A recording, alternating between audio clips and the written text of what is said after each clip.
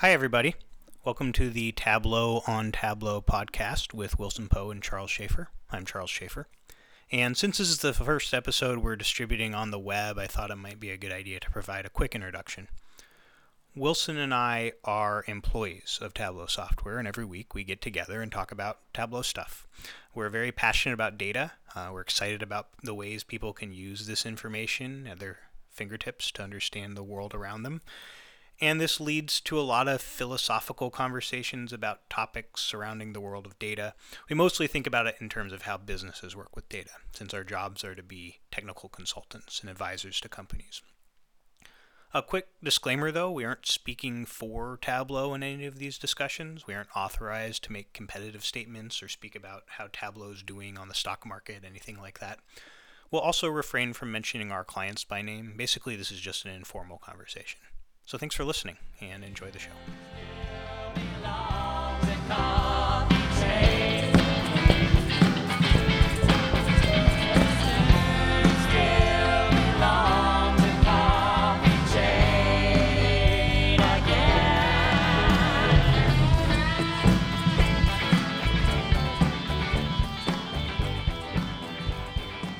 Did you know that the largest stadium in the world is in North Korea?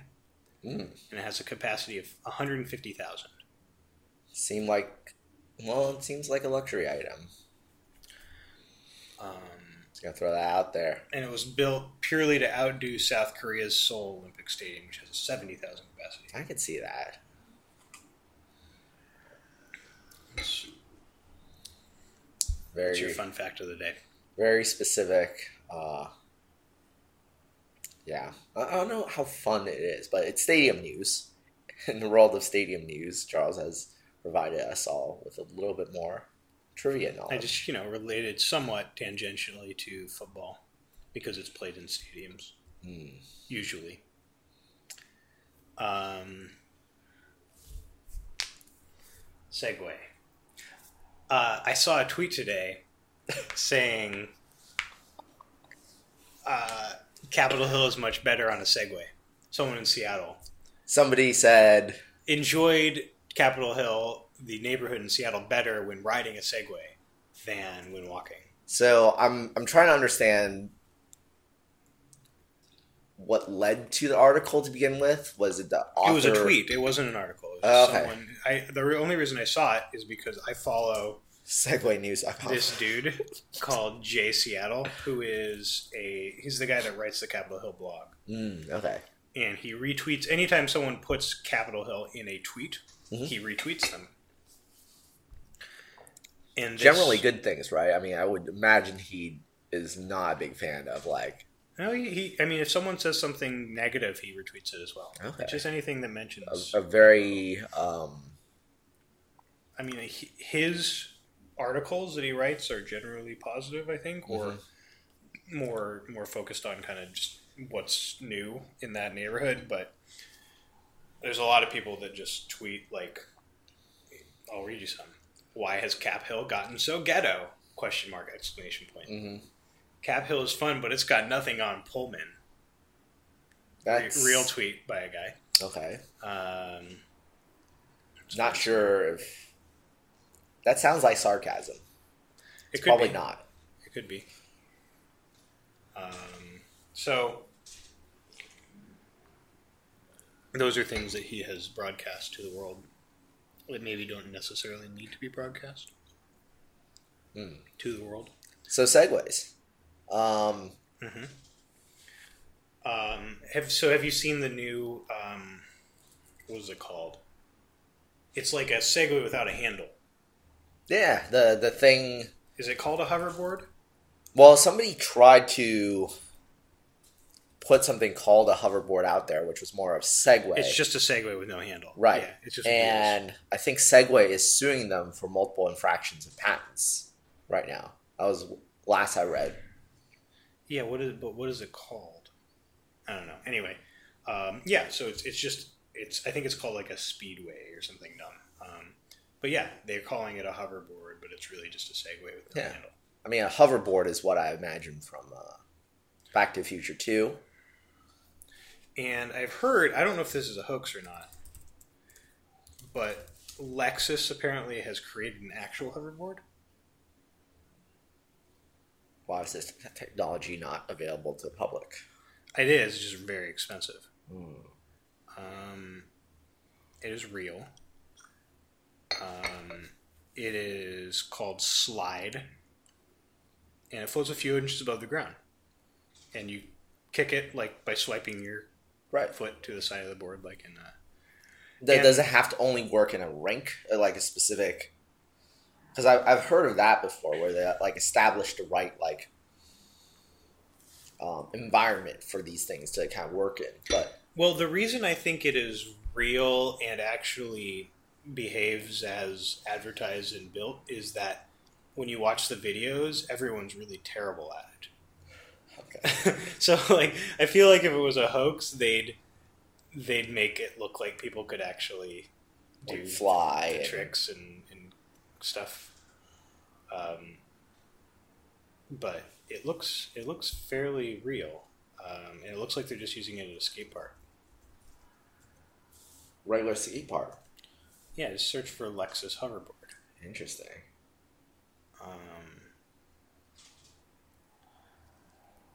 Anyway, speaking of technology, technology that is advanced to the point that maybe people don't believe that it is a real thing. Let's talk about Tableau. Christ, your segues are getting worse. Because there's a lot of times where I go to customers and I talk about Tableau, and they don't really believe it is as easy and intuitive and beautiful and useful as we describe it to be. Mm-hmm. In fact, when I was in a meeting on Monday, I was at this company all day, and there was kind of 4 different meetings, and some of them were with business people and some were with the executive team. The last meeting of the day was with a technologist. His name was Craig. And he came into the meeting and said, I just want to make sure you haven't told our business people that the way you connect data is like pixie dust. And we were like, what do you mean, Craig? And he was like, it's just never as easy as you say it is. And Craig seems a little curmudgeon. But... He was definitely a curmudgeon. Okay. He was easily a curmudgeon. And he was coming in because he's done this before, right? He's done BI a bunch of times, and it's never as easy as the vendor comes in and says. And so we had a conversation. It was productive. I mean, we talked about,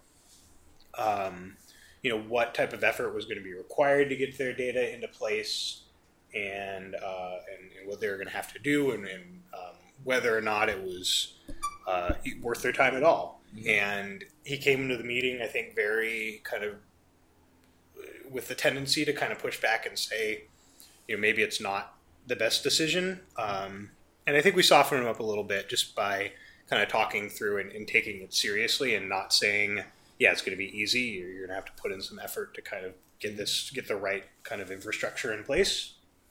But it's worth doing, and you shouldn't not do it just because it's hard. Mm.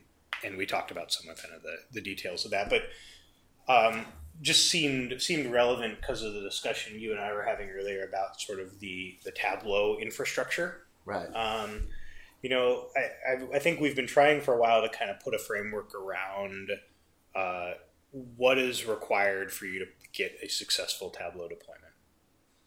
Yeah, and for the last 2 weeks, I've been at the different Tableau offices over in Seattle and then over in Austin last week. It's funny how sort of that same conversation comes up over and over again. Whenever we get into a group and start talking about what we actually do for a living, right? So in a lot of ways, I think the conversation that you probably had with Craig is something that we need to actually entertain a whole lot more of. In other ways, of course, I think, sometimes it does feel a little pixie dust in the way that we talk about how Tableau works, how it gets deployed, and ultimately sort of what we are as a company that's there. I ended up drinking with a couple of folks one night over in Austin, and I raised the question specifically about what we did. Were we more of a company that was more about, well, the software we sold that enabled business intelligence, or did we really view ourselves as a company that was a part of that business intelligence story that was really ultimately going to be driving how people would work with data? Mm-hmm.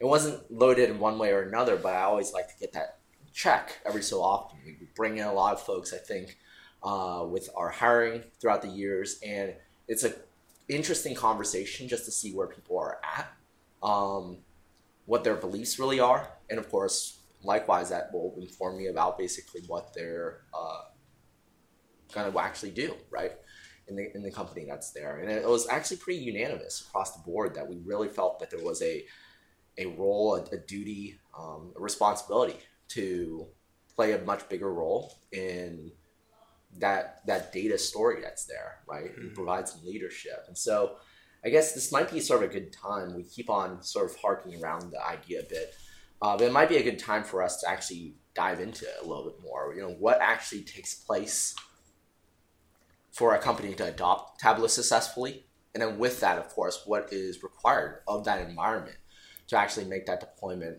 grow into the way that we actually describe it to. I think that sometimes we think of that a little bit more organically than we expect it to, but in reality, I think there are some environmental things that folks can do to really maximize that deployment. Yeah, I think there's I think the way we perceive ourselves is a little different from how businesses perceive us as a company. I think we perceive ourselves as, like you said, kind of a data advisor. There's the way people that buy Tableau kind of, I think, mostly consider us just a software vendor. And they've read about the software and they know about maybe some of the different things we do compared to other pieces of software, but they're thinking about, just taking an application and installing it. And I think the way we've always kind of approached those customers is from the perspective of someone that actually has a valuable philosophy. And the philosophy is largely built into the software, but it doesn't change the fact that we're bringing a set of advice and best practices to them. But I think something we haven't done very well historically is actually give them concrete instructions around how to deploy Tableau, how to actually take that philosophy and put it into place in a way that will make them successful. I mean, when you had these conversations with people in some of the offices, did you get the sense that was their philosophy, or were there different degrees of expertise there? What was your take on kind of the way we think about it as a company? There's definitely different takes to it, different pieces that people really focus on. Brian Howell, he works on the OEM team, focusing a lot more on automation aspects of it. How do we actually enable the tool to work in a way that makes sense to some of the business rules that might dictate around it? Other folks really thinking much more about the training needs that are required to really make sure people are efficient with the tool, and to even other things that we talk about, our own data, for example. Just the idea of what it means to really understand our data and to communicate it effectively. So I think we all tackle it from a very different angle. But I think a lot of it, what stands out to be a little bit different is that our philosophy has always kind of stood into, well, what does it take for one analyst to be successful with the tool? And we start from there and we kind of grow it out a little bit.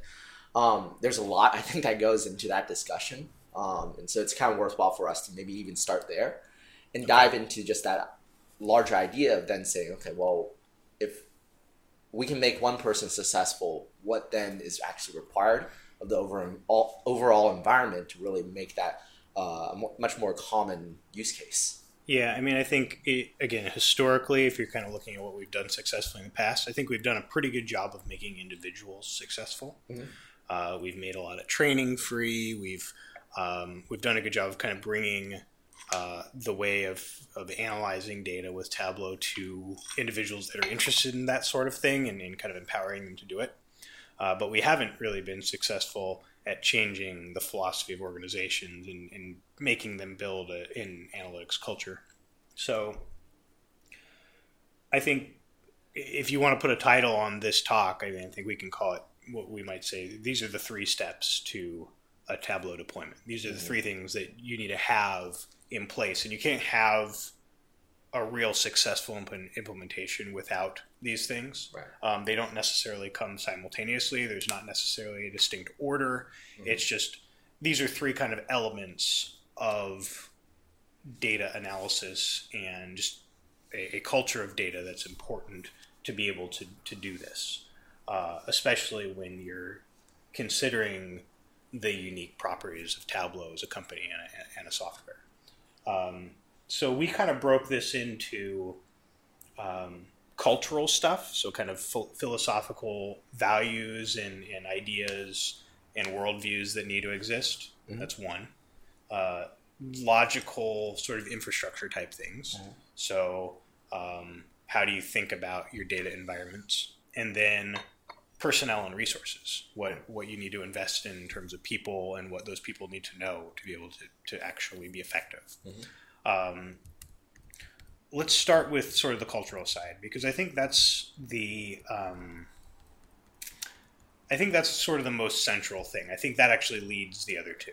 Yeah. If you believe that making decisions based on facts is important, and you believe that data analysis leads to that, then you'll get to these other things. You'll kind of explore and find these other elements. But I think there has to be certain values in place in a business to even get to that point. And that's kind of what we mean by the cultural side. So first of all, just what do you have to say about that? I mean, what do you think needs to be in place? What do people need to value to be able to put a culture of data and analysis in place? Right. With this, I think we a lot of times focus a lot on sort of the end result, the insight aspect of all of this, really, what gains am I going to get out of all of this? But in reality, I think what's important is really what the environment is going to allow for, right? And I think at the initial stages of where we've seen Tableau be successful, and of course what has been successful at Tableau is the ability for that curiosity to thrive. And what I mean by that is that it's welcomed. You're not going to bash it down for actually investigating things that are outside the job requirement. And that people are inherently going to be open-minded, I think, to hearing that the business operates not necessarily in the way that is long been thought to, right?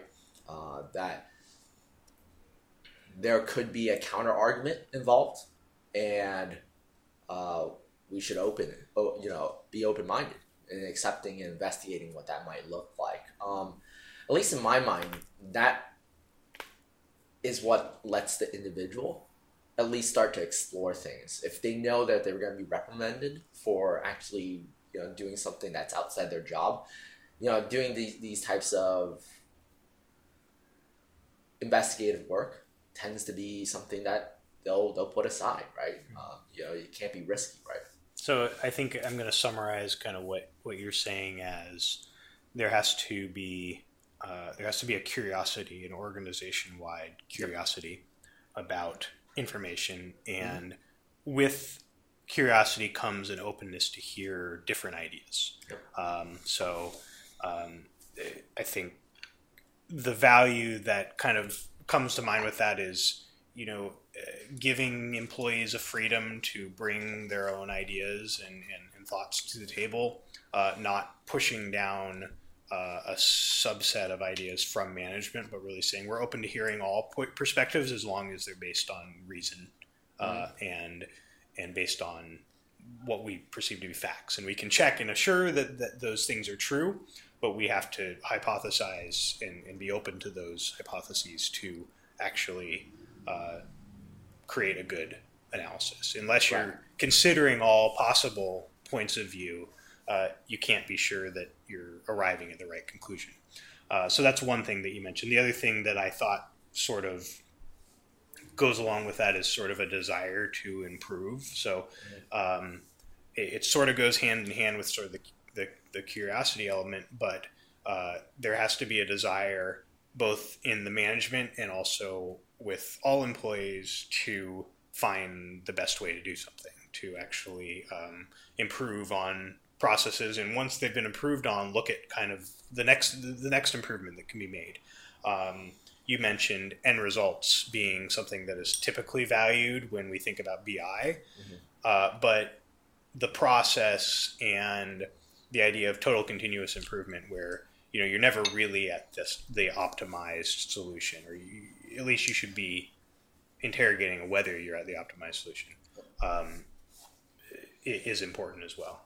It's been a while since I've heard of TQM reference outside of a classroom setting. So TQM? TQM. What's that? Total quality. Is that what that is? Is that the same thing as total continuous improvement? That's what I always heard when I was in like operations classes in school and stuff like that. Total quality management, maybe. They're probably the same thing. It just hit my head. I remember it at least from some sort of 300 level class. If I was being a real asshole, I'd call it Kaizen. Because that's what Japanese people call it. But I like. I think those are some of the core ideas, right?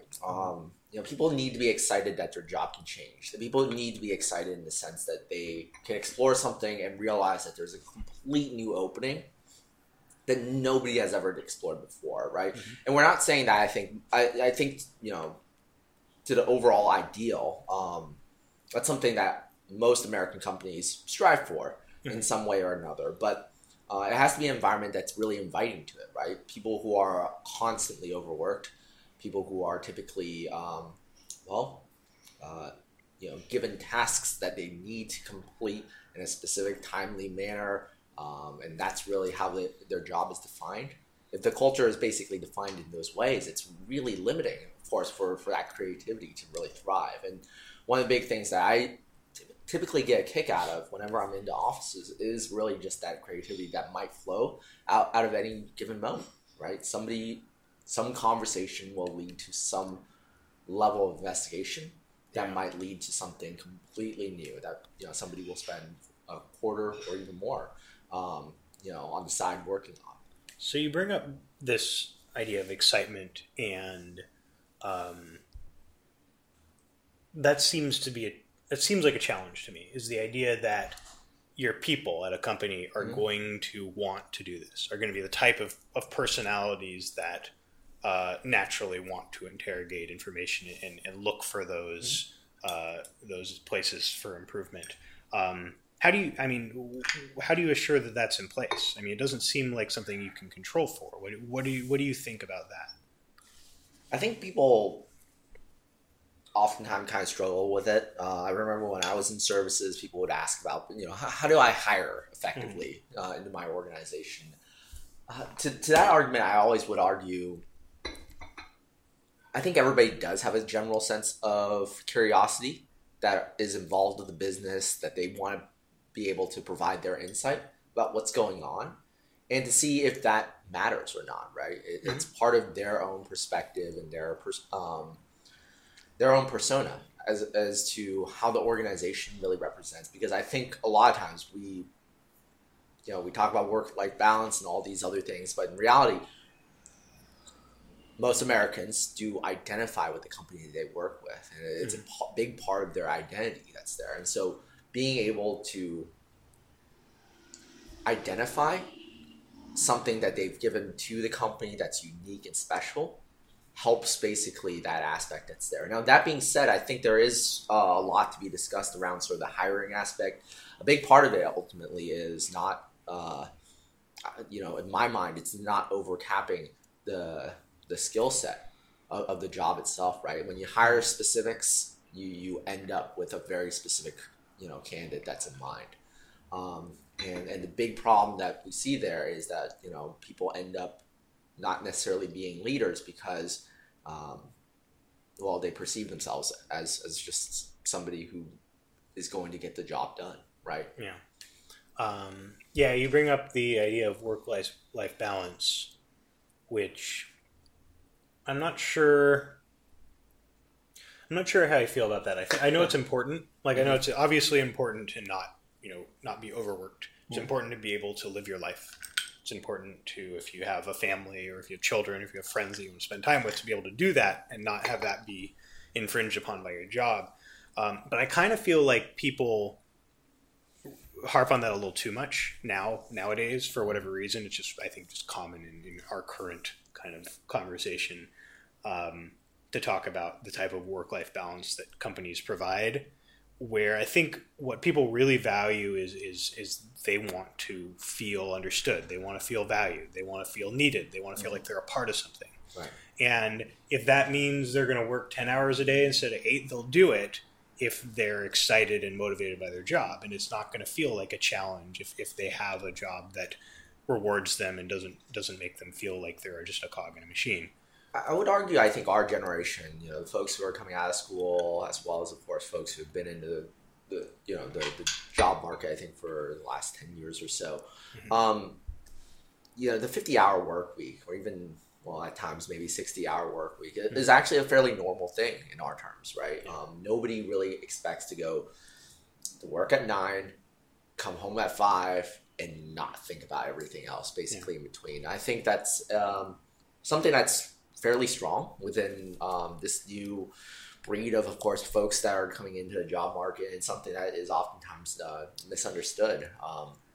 The big thing that I do typically see is when there are folks who are, not identifying with their job, right? That happens all the time. A friend, of course, who's working with the Big Four. I won't say his name or the company, but he's working with the Big Four. But to him, there are specific client needs and specifics that's there. But because his passion is in golf, he's going to do golf a lot more. But of course, the company that is successful in recognizing passions that people really have, as well as, of course, really well adhering to and letting people kind of thrive in their own creativity within their own time, it works well, right? People are more than willing to work 50-hour weeks if they can dedicate 15 hours of that 50-hour week into their own projects, their own work. That's there. And I think we have to kind of cage this a little bit in the fact that we're both a little younger, and like I think just it comes naturally that as you get older and as you start to like pursue other things, like having a family, you probably don't have the same philosophy. So we're probably a little bit more aggressive on the idea of working more, just because that's a bigger portion of our lives than some people's. But I think companies have to find a way to like accept the contribution both from the guy that wants to work 35 hours or 30 hours and just like he's effective and he's good at his job, but he just has other things he values. Like you can't not hire that guy if he's a good worker, but you also have to allow the guy that wants to work 55 hours and really bust his ass to do that, if he wants to make that contribution, and not value one more than another. Just make sure that they're both contributing to the role that they've been hired to do. And some people can get more done in less time. And some people, there's lots of different kind of variables in place there that comes in. I think it all ends up being encompassed in what you said, which is kind of hiring, which making sure that you're looking for the skills and also the types of people that kind of fit into that culture of curiosity and desire to improve. Right. So, I mean, we could talk about hiring for probably a whole other, 3-4 sessions of this. Here's my favorite line that I'll just say is the Jeff Mills line, right? You don't have a software problem, you have a hiring problem, which I love. And he says in response to lots of questions, I mean, when he was in sales, he would say that in response to lots of questions around security and various elements. I love it because it doesn't really mean anything. But it's also like a really good kind of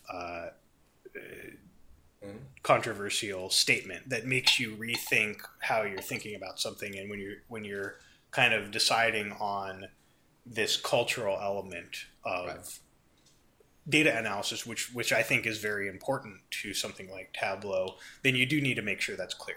You need to make sure that you're saying you're not going to be successful with this unless you have people that want to understand the information that you contain in your business. I think a core aspect of that is that ownership, aspect, right?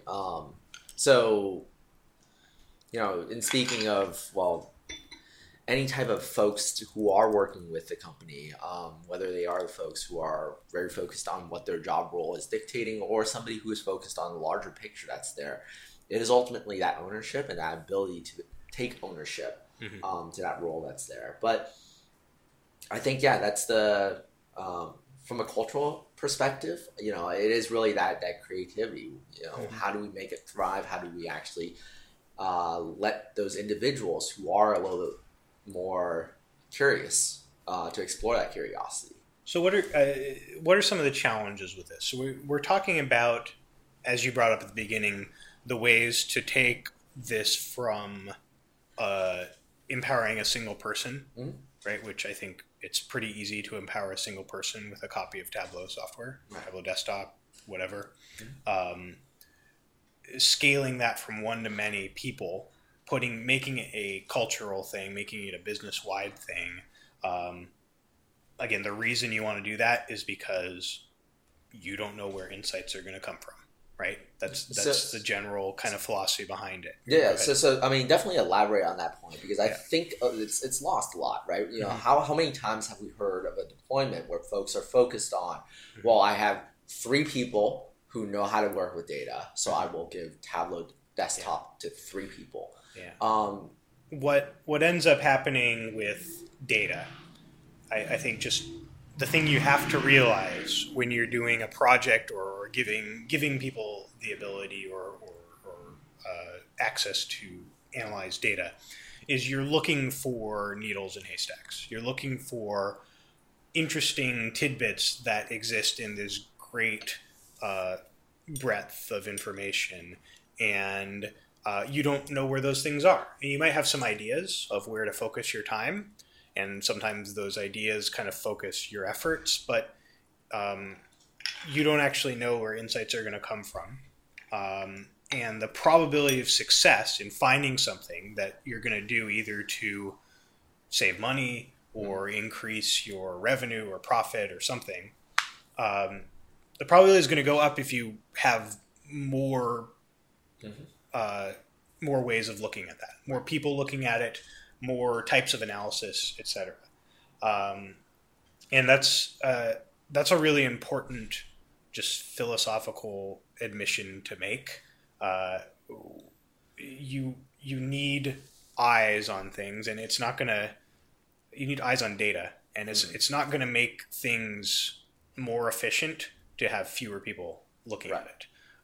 What I think ends up happening a lot with businesses that kind of start data projects is they make it into that kind of project effort, and they draw a lot of boxes around it, which limits the number of people and the number of insights and the areas that they're actually going to investigate, to the point that they're not giving themselves the best chance of success. Right. I think that's probably one of the biggest barriers that we see from a scaling up perspective, right? Like when folks are thinking about ROI, they're so focused on basically what that number looks like that they oftentimes basically are so cost conscious with basically the whole project that's there.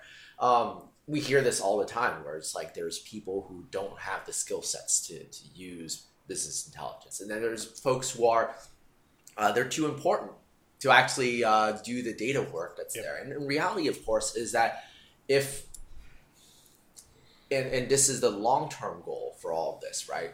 If BI is successful, it is a tool that is as simple to use as your mobile phone, as your toaster in the morning.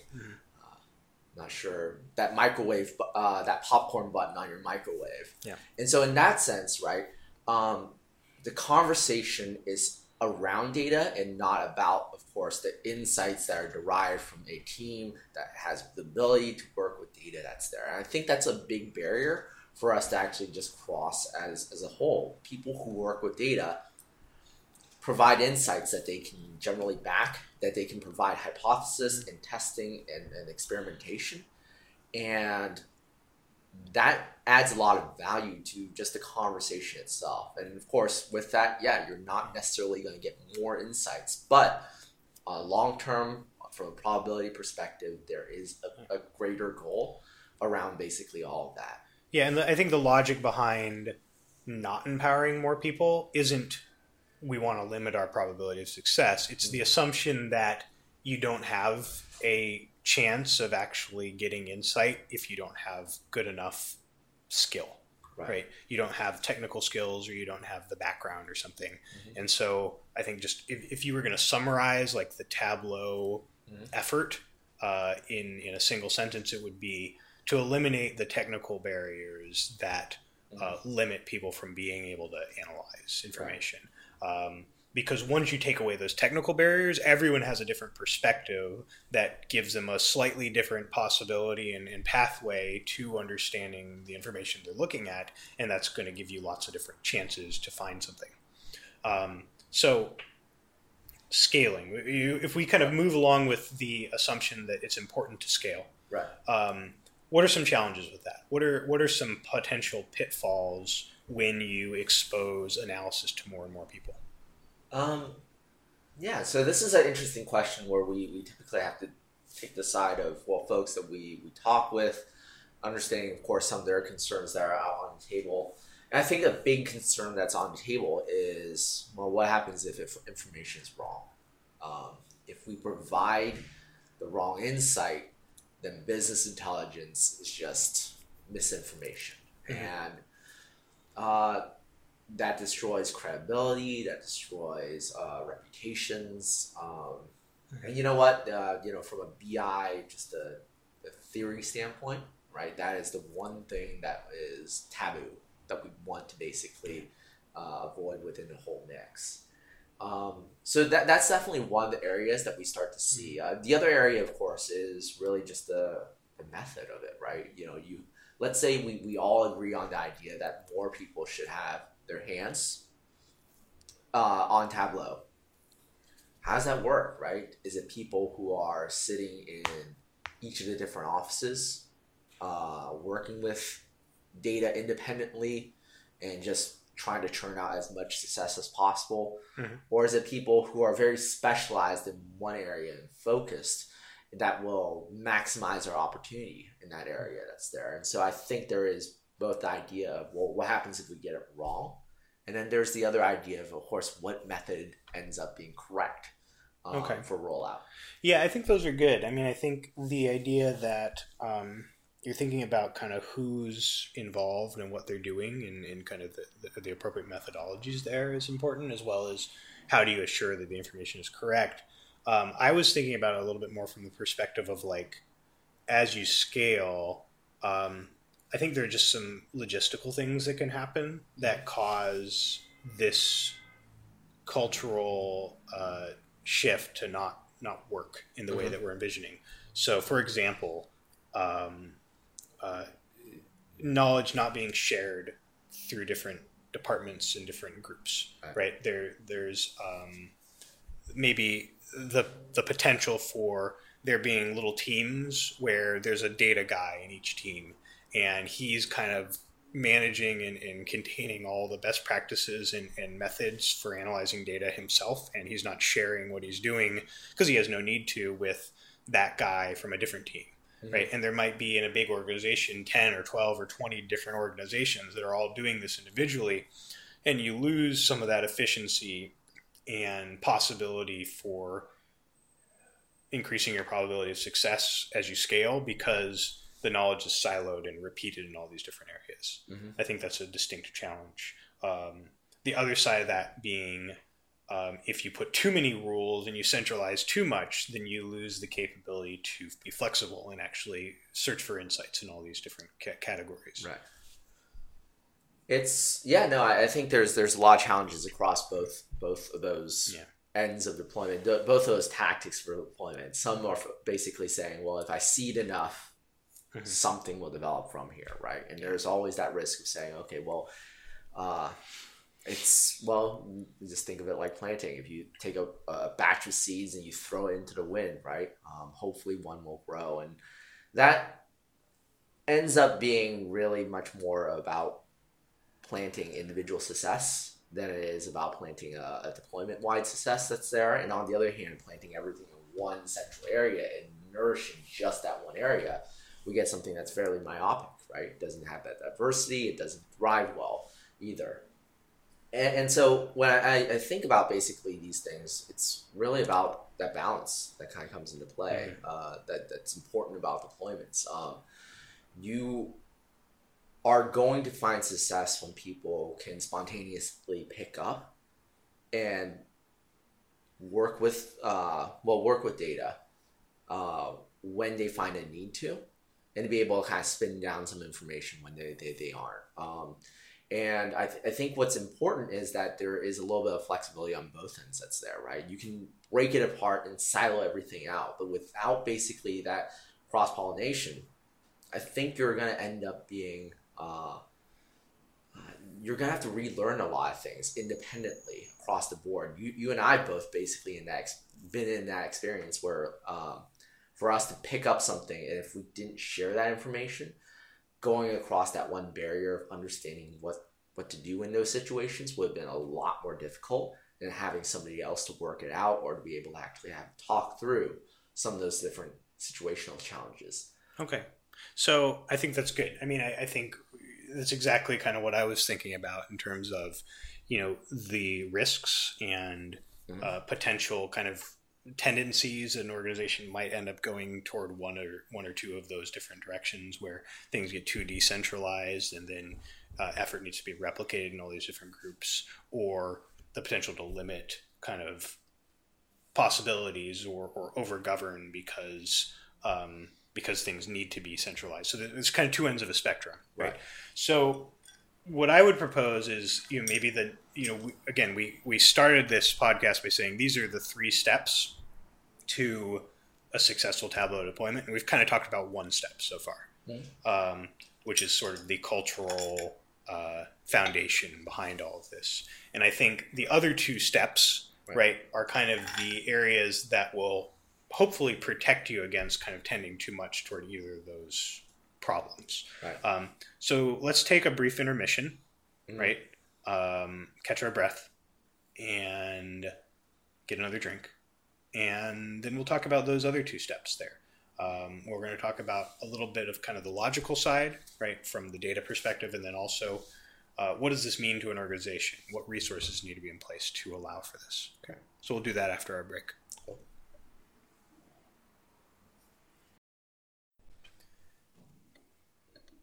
Lime time. All right, we are. Do you think there's a, how Deion Sanders was primetime? Yeah.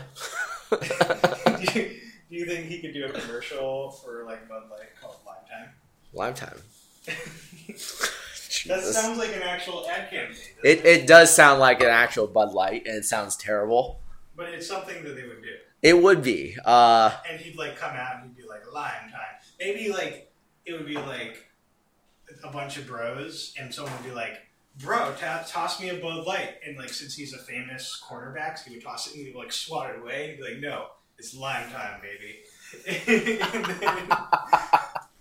I just really like the idea of them doing multiple ad campaigns to try to promote Lime Time. And then, of course, it just fails, right? It's the Coke Zero, I think, equivalent.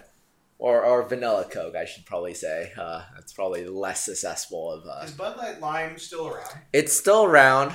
I've heard people drink it, but, it's... I mean, like lime in my Pacifico, and Pacifico's not that different in flavor from Bud Light. No, but you could also buy real limes and get Bud, and you would have a decent You'd have drink. A choice. Yeah, you have a real drink at that point, right? Like, as opposed to...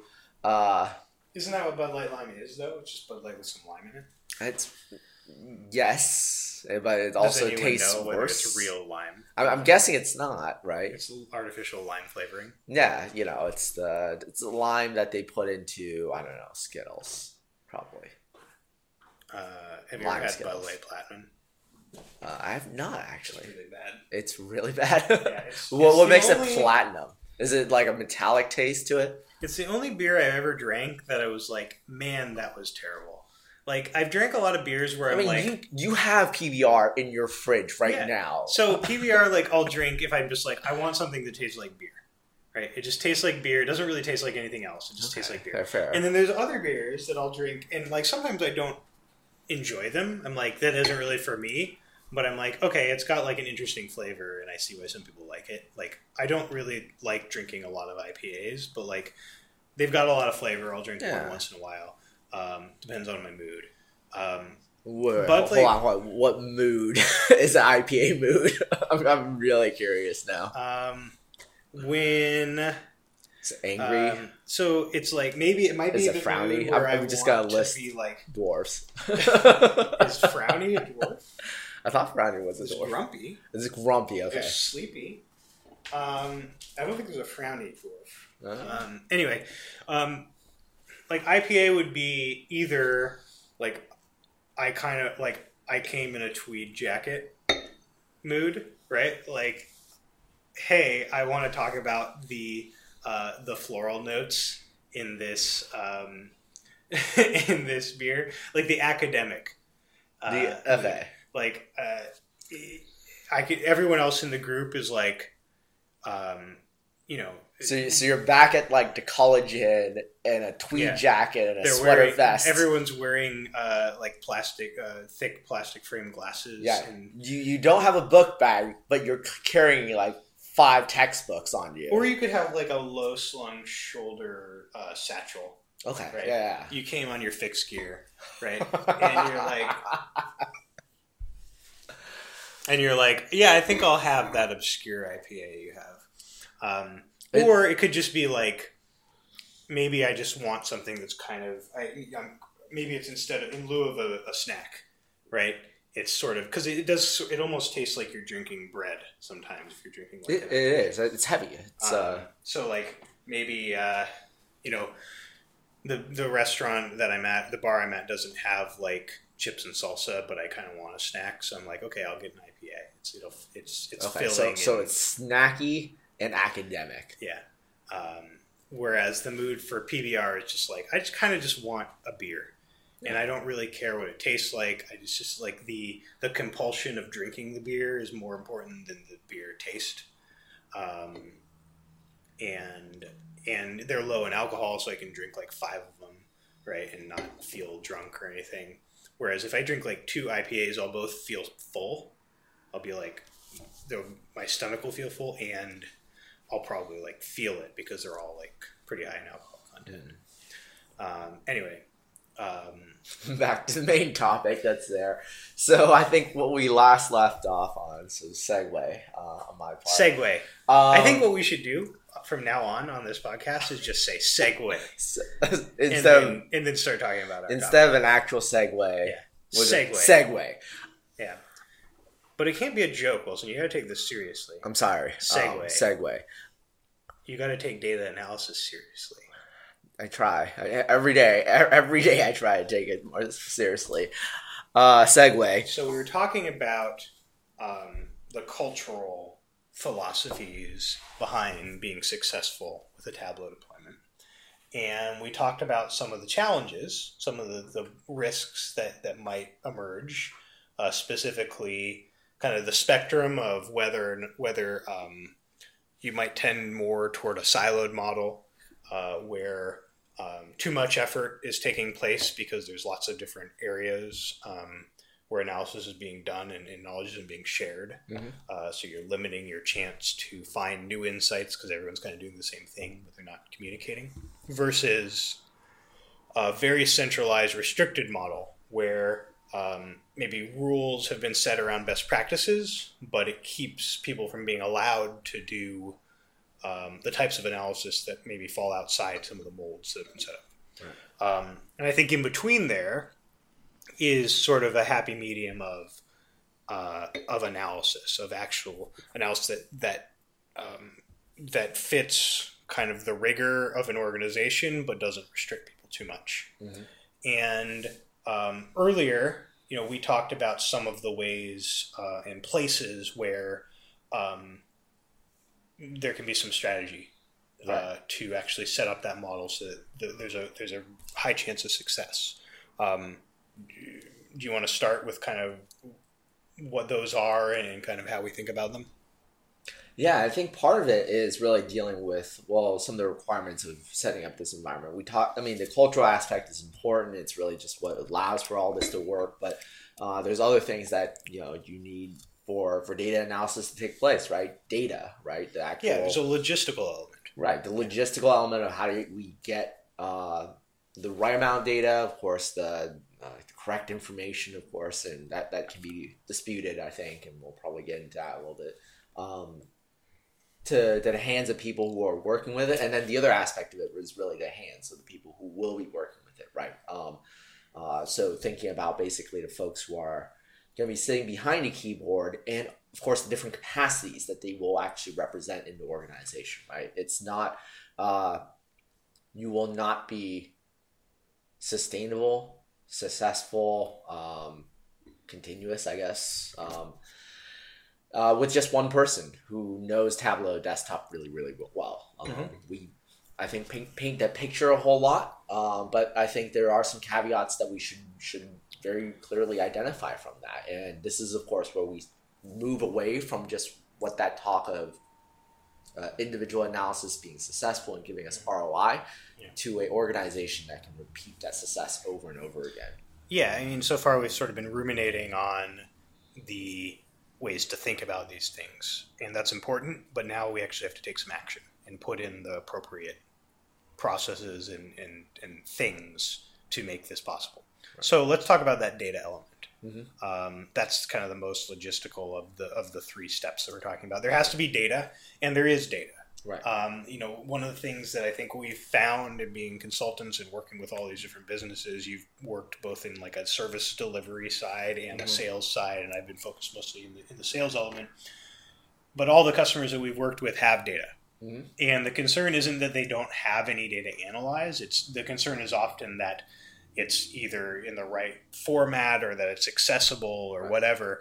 But there's never a concern, to my knowledge, of do we have information? Does information exist that we should know more about? The only caveat I'll throw into that is that there's always a tendency of saying, do we have the right data? And not just in the correct sense, right? It's also in the scope of what that data contains. And sometimes it is something where we realize that there are gaps in our understanding, or of course what we actually capture. But rarely do we actually find a situation where people have said the data that we are trying to collect, that we want to grab from people in one way or another, simply doesn't exist out there in the world, right? Yeah. So that's a great, do we have the right data is a great question, and I want to come back to it.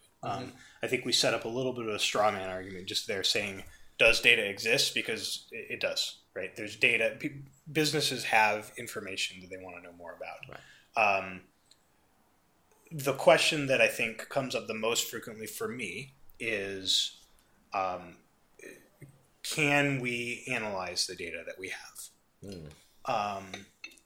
Like I brought up before, the guy Craig that I was talking to on Monday said, yeah, we have data. We've tried to do this before, and what we've always found is that the data isn't in the right format. It's not clean. It's not accurate, and we don't want to give people access to data that's not clean or accurate because we're scared it's going to be wrong. Right. And you brought that up a few minutes ago, saying is it worth doing analysis if there's a risk of the analyzed data giving you incorrect information? Right. So what do we typically hear with that, right? Like, okay, well, if we are going to embark on even data discovery, it's going to be 6 months, 2 years out before we actually get this correct. And it's too early to talk about visualization. The pictures are nice, but what we really need to be doing is making our data clean enough to analyze. Right. Is a common thing that I hear. So how do we respond to that? It's funny when we think about the idea that data can one day be absolutely clean, absolutely perfect for everything that we envision. That kind of what that kind of paints a picture of is that data is just something that was like flour. We process it, and at some point it's something that we can take and move into everything else, as opposed to the fact that, well, really that cleansing process is part of the preparation Mm-hmm. of what allows for us to actually understand and approach that information that's there. We don't know all of our end products right now. Yeah. We don't know what we're making. I think we as humans sort of have a tendency to wish that we could kind of put certain fundamental infrastructure elements in the past, right? Like I was thinking about this recently when I bought my new couch. I was like, well, I gotta buy the couch before I put all the other stuff in the living room that I want, before I paint the wall, before I get the art, before I, whatever, before I get a TV or a chair or whatever. At least I have that couch taken care of. That element's done. And I can put that in the past, and now I can move on to the other stuff.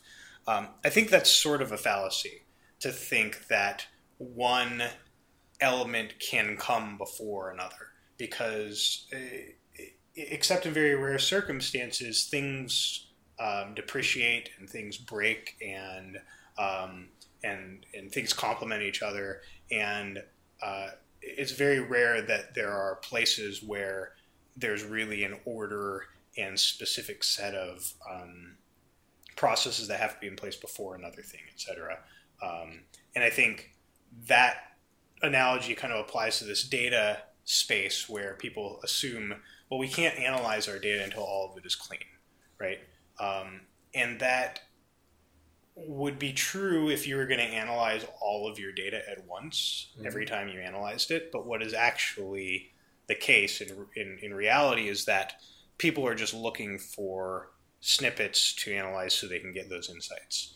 Right. They're looking for subject-oriented areas to investigate. You're smiling, so I feel like you have a joke to tell. No, I mean, I'm just finding that whole couch analogy to be really something reminiscent of something out of Fight Club. I can probably dig up that quote actually, out I think of it. that is a scene from Fight Club. I wasn't thinking of that when I said it, but you're right. That's probably subconsciously where I got it.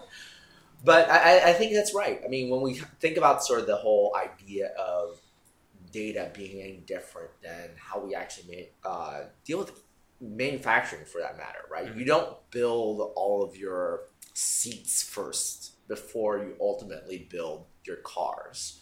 Mm-hmm. You build things in order. You figure out basically what needs to improve and what's changing, so that ultimately all these things are interchangeable, and then we can adjust things on the fly. If we are going to decide to build more SUVs later on, we're going to adjust basically our assembly process in order to support that. And the whole idea then is we are not building basically a finalized product for here on out. We're building basically a sustainable production chain in order to really make this work out. And data is basically one of those raw ingredients where we can't predict where it's going to go. And a big part of that ultimately is being able to trust our people, to be able to caveat what they find in the right ways, as well as, of course, making sure that we have the checks and measures so that those insights don't run astray, right? Yeah, so in practice, I think when someone says we need to get all our data clean before we start analyzing it, I think a fair question is, okay, how do you know what you have to clean? How do you know what you have to do? How do you know what data you have to gather? What better way to figure that out than start asking questions, right? Start analyzing the data and trying to understand what's there, and put the appropriate safeguards in place so that you're not making decisions against the wrong information, but start querying it and answering those questions, and then make sure those questions make sure the answers are accurate. And what better way to find out what you actually need to clean up? Otherwise it's going to be all rumination and kind of delay until you have this sort of mythical kind of clean data warehouse that doesn't actually exist. And it's, I think a good way to think about that is just, it's a math problem, right? There's more data coming in, and it's only going to accelerate in the way that our world works. Is there's more and more inputs for data being invented every day. The rate that we're innovating in terms of how to understand the data isn't advancing as fast as data sources are being advanced and proliferated. So just that simple fact indicates that a data warehouse that has everything cleaned is never going to exist, at least not in the next, Right. not in the foreseeable future, not in a time frame that you can fairly delay understanding the data. And why are you collecting the data unless you're actually going to derive some sort of insight from it? I think that's a really important point to understand. So what ends up happening in practice is that companies can start investigating the data that they do have, Mm-hmm. and what actually happens is they understand a lot faster what they need to do. Mm-hmm. They say, well, this field isn't there. Well, I was trying to ask questions of the data, and I realized that this category that I really needed wasn't there, so we need to find a way to bring that in. Or I did this insight, I found this insight, and I found this number that was really interesting, and then my boss said, well, that's not correct. Right. So then we figured out we needed to go back and edit the data and make sure that we're collecting the data in the right way. And that comes back to the question you brought up earlier, which is, do we have the right data? Mm-hmm. And, to that point, it's one of those things where we find that as we actually start to evolve this process, data itself actually gets simpler, or the way that we interpret it gets simpler. A lot of times, I think I come from a finance background. We rely heavily on sort of the mathematical formulas and analytics that are generated off of other calculation in order to represent what's really going on. Mm-hmm. We're actually getting into a world right now that's really exciting, that, well, what we want to capture ultimately, what that question was, we could probably capture it. Yep. There's probably some source or some method that's already in place that already is capturing that data source, and it's really bringing in our information appropriately. And so the fun thing here right now is that when we start to kind of ask the right questions in mind, it leads to the right ideas of how do we actually source our data from the right place, and what might be important moving forward for us to continue as a process as opposed to stopping as a process, right? So you're refining not only really, well, the data and data collection and refinement and ETL process in between, you are refining the sources that you are gathering information, and with that also, of course, you're mitigating a lot of issues that come into just bringing too much data into your environment.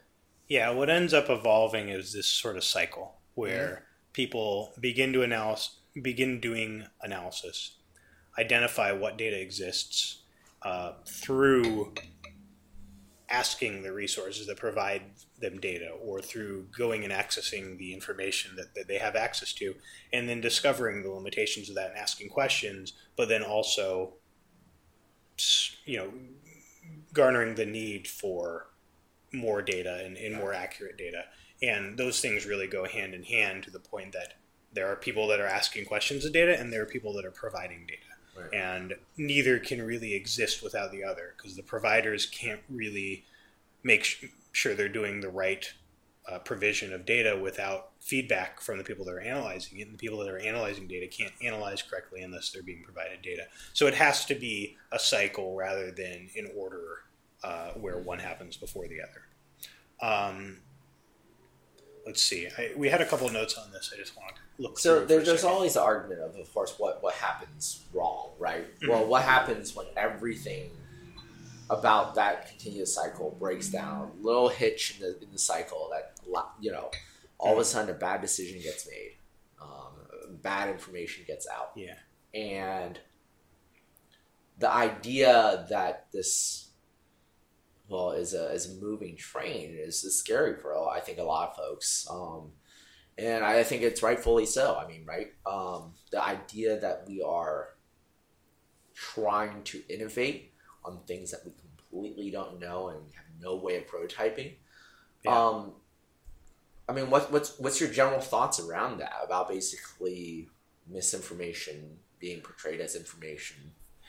Yeah, I mean, it's obviously a concern, and there's some fear associated with it, which I think makes it feel scarier. There's a couple things. So, first of all, people are afraid of failing, I think, which is completely understandable that being wrong is considered a failure, right? And that if I'm wrong, I will have failed at this and I'm going to get in trouble or I'm going to get fired or whatever. I think that's something that kind of ties back to that cultural part, which is part of the culture of curiosity and desire to improve has to accept and embrace failure. It has to say, we're going to be wrong sometimes. We'll probably be right more often if we base our decisions on facts than if we don't. But we're going to be wrong sometimes. And sometimes it's going to be because we collected the wrong data. But if we don't try to report off it, we're not actually going to know where we're wrong. Right. So it's not really making it that we're wrong less if we do this analysis process. It's just going to mean we don't know where we're wrong. Right. I think there's another element of that, which I was thinking, and then I kind of lost my train of thought. But I think it's kind of about the idea that you have to you can't just assume that every time you're going to do analysis, you're acting on it in a way that's going to change your entire company, right? Analysis, when done right, can go through the appropriate stages so that an insight or a decision can be evaluated and made sure that it's right. So you can apply governance and rigor to these sorts of insights in a way that safeguards against being wrong, affecting the entire business. Right. And I really like that word rigor, where it's less about the process that we're putting in place or it's something bureaucratic in nature, about basically making sure that the thing that gets out is politically correct or, of course, whatever. It's the rigor that goes behind how people should be looking at the numbers that's there. If somebody's looking at information and it's clearly not gone through the scientific rigor that it deserves, people won't take it seriously. Yeah. Right? Well, we often propose, sorry to interrupt, we often propose customers allowing everyone to do analysis and share that analysis with others, but then also apply some just general logical checks to it before it gets proliferated at a organization or production-wide level. Right. But more importantly, I think that rigor is about the forum that people can have about data, right? You keep everybody in the dark, you don't have a forum, you don't have rigor in your process, right? If I were to tell you that the moon and the sun was exactly the same object in the sky, right? Without the right level of information and a completely uninformed child that I might be talking to, maybe that's true. I've never seen them together. It's like Batman and Bruce Wayne. Yeah, it's the same thing. It's a superhero form of, But the idea there is you can't have that next level conversation. You can't have basically people checking themselves until you basically set up the right form that's there. And part of that is the cultural aspect of it, but part of it, I think, is this idea of just making data, of course, available so that people can actually have counter arguments to really have this idea that's there. It's the same thing as we were saying earlier in kind of the cultural section where we were saying people can't be afraid to share opinions. People have to feel like as long as they have informed opinions that they're not shut down. Decisions made on data have to be welcome in an organization, even if they could potentially be wrong. And it's just about getting facts into the conversation. Right. It's not about overriding other methods for decision making. There's a lot of talk about kind of statistics versus experience, right? In the world where some people, I think of metrics and analysis as sort of a replacement for, I've been doing this for 20 years and I know how the world works and I'm going to use my gut feeling that's based on that experience to make those decisions. And it's not about replacing those things or saying that those opinions aren't valuable. It's just getting this other method, this analytical method, into the conversation. And in fact, it's best when it's coupled, when people that have industry and world experience can look at the facts and say, okay, I know that this is true and I can confirm that because I've seen it, or this is different than I expected, so we should investigate it more.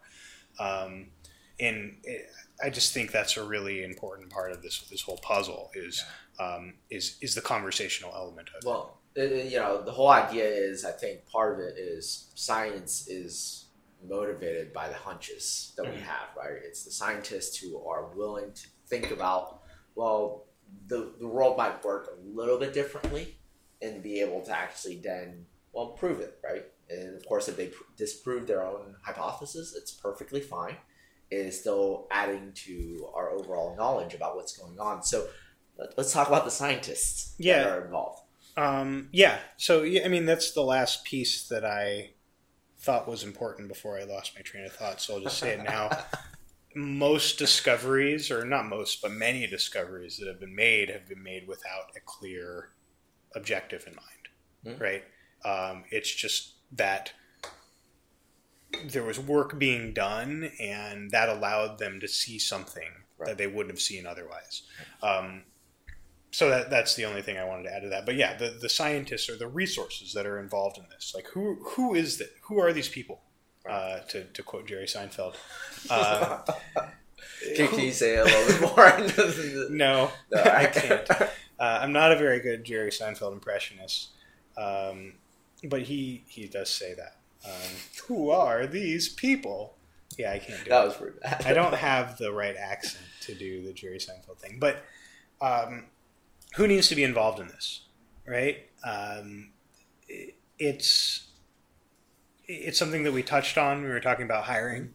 But I think specifically this is kind of the third element of this whole model, which is who needs to be involved to make this successful. If we have the right culture in place and we have the right data environments in place, what can the people that are operating this model do to make sure we're successful? What skills do they need? What roles do they have? And I think the first place you have to start in any model that discusses this is the split between technology and the business. Yep. I mean, whether or not that's relevant to the way you do analysis, it's the way businesses are structured. Right. So we have to talk about what technology is responsible for and what business people are responsible for. Right. So the notes I have here that I kind of jotted down as we were talking, in a Tableau world, in a Tableau project, I think it's a little maybe different from how it's been historically, where all of the work was done by technology and then the business kind of took the work and made decisions based on it. We're putting a little bit more of the effort and, again, that conversation into the business people's realm. They're not just asking questions, they're actually trying to answer the questions, and technology is more supporting and empowering those people. Right. So what I've written down here is the technical people are preparing data, right? They're supporting the technology. Right. They are committing to SLAs or some sort of agreement around how the technology is going to work, right. But they're not necessarily responsible for doing the analysis. And I think that's the sort of sea change in how Tableau approaches things, where, again, if you can take away the technical requirement for asking questions, you give more opportunities for actually getting insight. Right. So, I mean, if we had to list out archetypes, I actually kind of see 4 different archetypes really developing. They're not that much different than I think traditional BI, to be quite honest, but I think the roles that they play specifically in each of their roles are going to be fairly different, and it's really about the goals and where they orient themselves. The first idea is really around sort of the data itself, right? Like you said, and like what most of the conversation has kind of alluded to is data needs to be unbiased. It is the starting point that allows for us to say, okay, well, if this is the truth, then what can we derive from that mix that's there? And of course, it's data preparation that kind of comes into mind. It is a lot about basically just representing data and pulling in sources so that they can be represented correctly, that we know the caveats that exist between there. That's between data sets, right? whether it's just how frequent we pull in those data sets, or of course the accuracy of the source that we're actually sourcing that information from. You can imagine, of course, pulling information in from like Salesforce versus a Facebook page is going to be dramatically different, right? Yep. We have to, of course, balance that type of information out. There's a forum itself. We talked about sort of this idea that the forum is so important for us to actually have a scientific argument, to be its own check in the situation that's there. And so the forum has to be sustained, right? If it goes dark at any given point, we go back to the dark ages. If it's not carried out correctly, it's biased towards one voice that's there. And what we want to make sure is that it is the clear Senate floor for how discussions can be argued and can be pointed out, regardless of where those sources come from. Okay. So you brought up these 4 different elements. Can you outline those? Sure. I mean, you said, I got the impression you were talking about kind of the people that are involved with the data, and then more of the kind infrastructure, of the infrastructure and forum elements. But what are those 4 different things? I guess the other 2 that I would actually say is, there are folks who actually are doing more of the scientific work, right? Who are actually looking through the data and figuring out what's actually there. And in that sense, this is a little bit more blurred because folks we've seen carry multiple roles. But this is an archetype I think that's important about somebody who fully understands the business, who's been working with business in some capacity. So they understand basically when this information might be even placed into the system that's collected in the first place. What biases actually exist to begin with that's there. So I see this almost as like a 4-way Venn diagram, where there's maybe one of the elements is data. One of the elements is the conversation or the forum, as you mentioned. Right. One of the elements is the science of the data, and then the other might be the business or the kind of executive side. That's the decision-making side. The last one I would argue, is that decision-making side, right? The advocate, right? I think there's an idea where there's folks who are studying what's going on, but ultimately to collect the idea together to actually advocate it out, as well as to take the feedback, right? If they've if the argument does not stand, they need to be very comfortable to actually be able to bring it back. And I would argue that those archetypes exist in some cases all within one person, but a successful deployment has to exist. We have to find those archetypes. Yeah, there are specialists that if you're thinking about I'm thinking about it, visualizing it in sort of the Venn diagram model where there's overlap. Right. There are specialists that just exist in one of those areas each.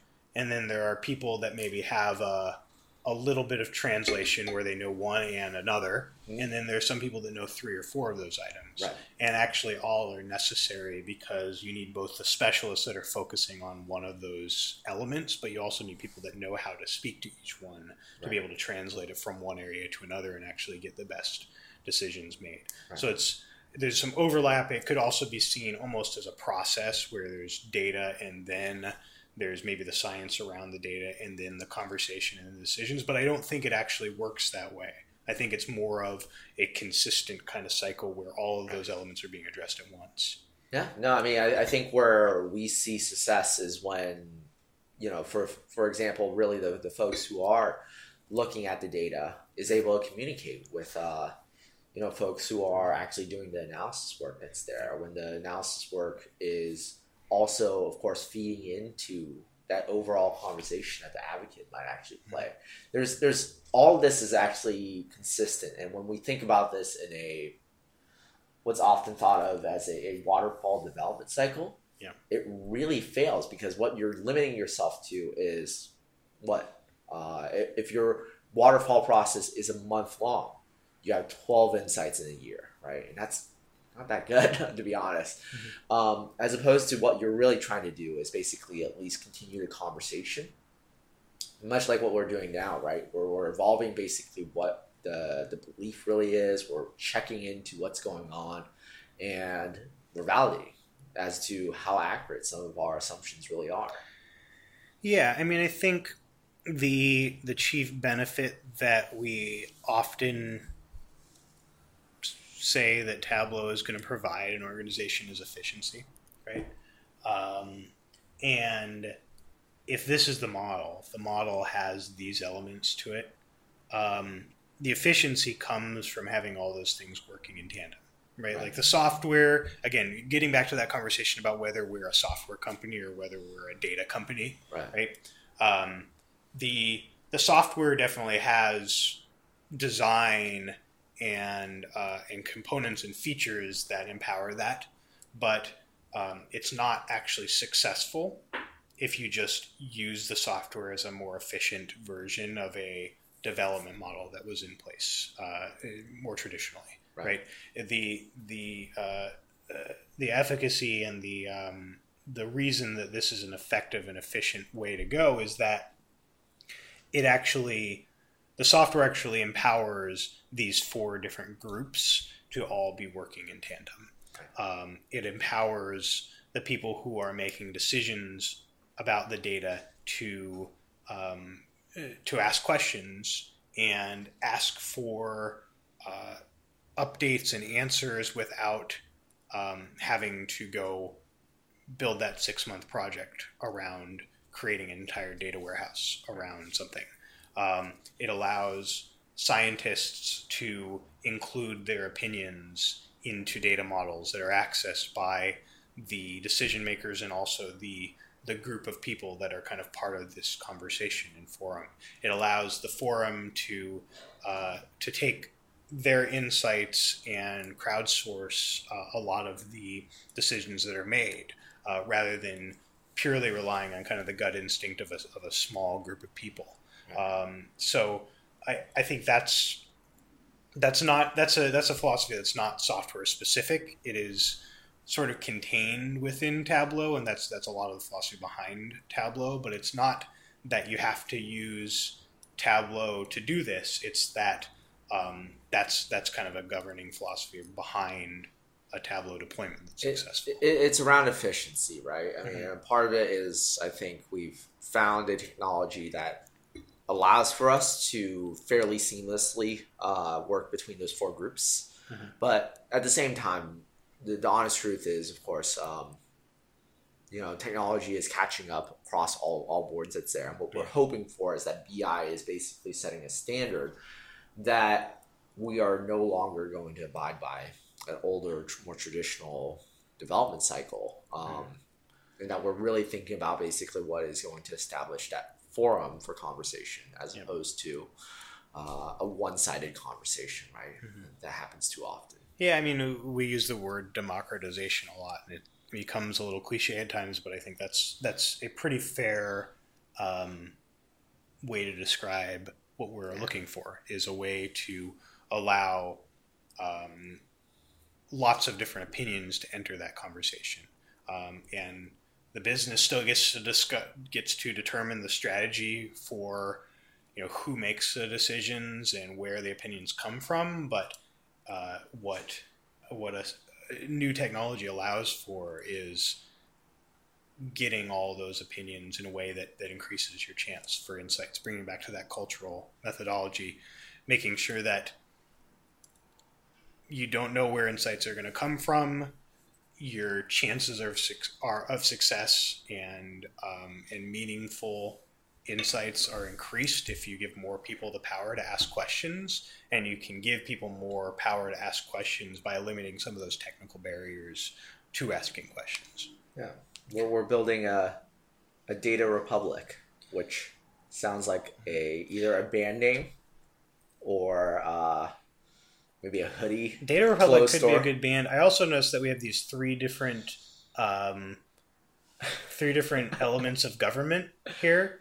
There's an executive branch. There's a which is maybe the cultural side, or maybe that's actually the forum, the resources side, and then there's that actually might be the congressional, or I can't remember what that's called right now, legislative branch, and then there's the data side, which is maybe more of the judicial branch that applies the rules behind it. So we're somehow being super American with this podcast. I don't know how that happened. Well, I mean, if we had more beer and fireworks, I think we'd be there. We're drinking Mexican beer, though. It's not even like it's we're almost being traders right now. Although we're both wearing football shirts, and that's pretty American. Yeah. I mean, I think what we need to do now, Wilson, is we need to turn on a football game. mm-hmm. We need to, I don't know, we need to maybe like smoke some American cigarettes. And like, I don't know, do we have like... I'm just thinking of American spirits right now, which is, like does not sound good. I mean, can we like, what can we do? Can we like gamble? Like, I feel like we need to do something really American right now. We can go online, try to buy a pickup. We could. Yeah, maybe we should all go to Detroit right now. That's pretty American. Yeah. Yeah. I don't know. I'm trying to think. We could go to a baseball game, but it's football season. Yeah. We could eat a hot dog. A Coney Island hot dog. Yeah. Yeah, that would be it. Okay. Cool. I think we covered it, Wilson. I mean, I think this is good. I think this is actually a good kind of methodology for a successful Tableau deployment. And I think we'll be covering it in more detail. This is very high level. I think we'll be digging into some of these things in more detail in the future. But I really like this idea and framework. Any other thoughts? No. You're on your own, guys. Go at it. All right, let's go set up some fire.